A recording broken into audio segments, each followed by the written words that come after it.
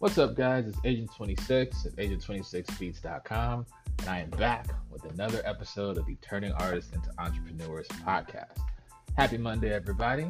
I hope you guys are doing well and are having a productive start to the week. Today's episode is going to be a follow-up of what I did talk about last week, which was playlisting. And to me, I think part one was more about just kind of giving you guys like an overview of, hey, maybe target small playlists, try to reach out to them. Today's going to be a little bit more about some of the more specifics of doing so.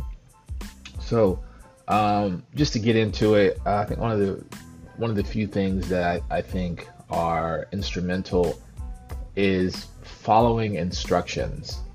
And I know that sounds so basic. You may be thinking, Nick, come on, man, that's not really a tip, but it is, because just recently I put out a project called Days on all streaming platforms, and it's a lo-fi hip hop project. And one of the things I really wanted to do was to try to get it on a few lo-fi playlists, and like just going through the submission processes, even for the ones that I found. They all have very specific instructions.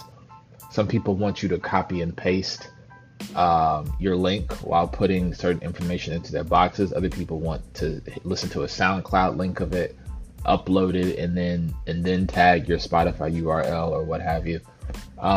Be very, very, very clear on the instructions that they're asking of you, because I think it's easy to make the mistake of just, especially if, like, let's say you were looking through a bunch on Google, and you just copy paste like your URL and just send it out, not realizing that some of these playlists require you to follow 3 or 4 different users, or they require you to subscribe to someone's playlist or what have you. So a lot of times, especially if you're going to go the free route, there's a lot of instructions, and always be mindful of those instructions and follow those. That is also a great segue for my next point, which is the free versus paid playlisting.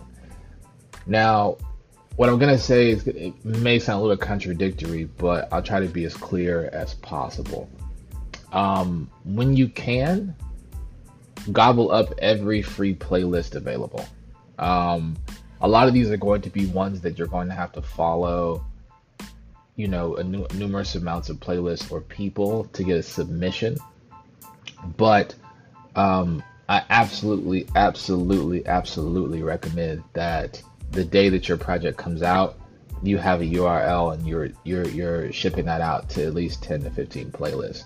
You may get 10 to 15 no's, but it's such an instrumental part of marketing to try to get yourself onto one of those. And again, it depends on your genre. I can't say put in XYZ playlist, because you may make German punk rock, or you may make Christian rap. So like there's playlists for everything. So it's just a matter of searching in your specified genre, and you will find kind of what you're looking for. But definitely get all those free playlists. Just be mindful of what they're asking you to subscribe to and follow.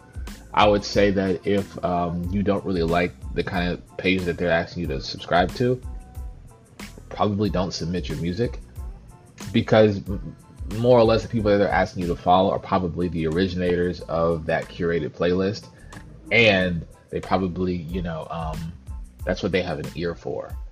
So if you have an R&B track and you want to upload it, and this guy's got nothing but like southern trap, everything sounds like it's gonna go to 21 Savage, you may have a little bit of a problem, even if he has an R&B playlist.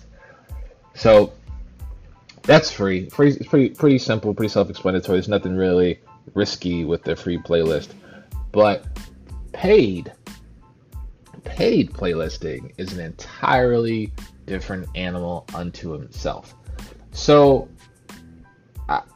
I would definitely say that if you're going to, go the paid playlisting route, make sure that it's factored into your marketing budget along with the ads that you're going to run to get people to listen to your stuff.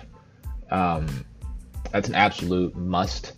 I'd also say that if you're going to submit to a paid playlisting, make sure that you watch out for some pitfalls. For instance, if they're guaranteeing you a streaming number, that is a good sign that they're not the most legitimate company. A playlist is just that, a playlist. You can't guarantee how many people are gonna scroll through that playlist and give you a list, especially at an approximate number. The idea that like, oh, I'm gonna pay this guy, $250 to be on this playlist, and they guarantee 50,000 streams. It's like, how do you know that you're gonna pull those kind of numbers? So be mindful of those kind of things. Be mindful of, just overpaying for the service. There's a lot out there that exist, and I think I think everyone means well, but it can get scammy and salesy, because what you really want is followers. At least if we're talking on Spotify, what you really want is followers. It doesn't really do you a whole lot of good to have a track that has 100,000 streams if like only 6 people followed you from it. So like, you want to try your best if you're going to push for Spotify playlisting, that like the person, whoever's in charge of that, is really angling an audience towards your style of music and not just placing you on something like a slot machine, because your targeting should matter. Like if you're gonna pay for a playlist, it should really matter where you are. Obviously, you're not gonna get on the Spotify sponsored ones through paying. That's a huge pitfall to avoid. Anybody who says they can get you on, some of the like New Music Friday or something like that, that's not legitimate. That's all run by the company Spotify itself. But the people who are claiming that they can put you in a position to where like you're gonna get, I'd say any number over 25,000. When they start to try to guaranteeing that, that's usually when you kind of know something smells a little funny. So be smart, do your research. Please do your research. Look at the people whose playlist. Usually the playlist is public. That's another great way to find out like what's up. So like, don't pay for a playlist if you can't go see it yourself beforehand. I know I've seen some out there like that.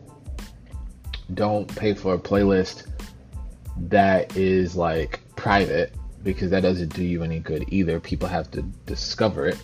It also means that there could be a fake audience attached to it as well.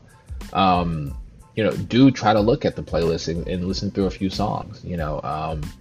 I'll give you one example. Like, I've listened to Chill Hop's playlist a lot, mostly because I like the music.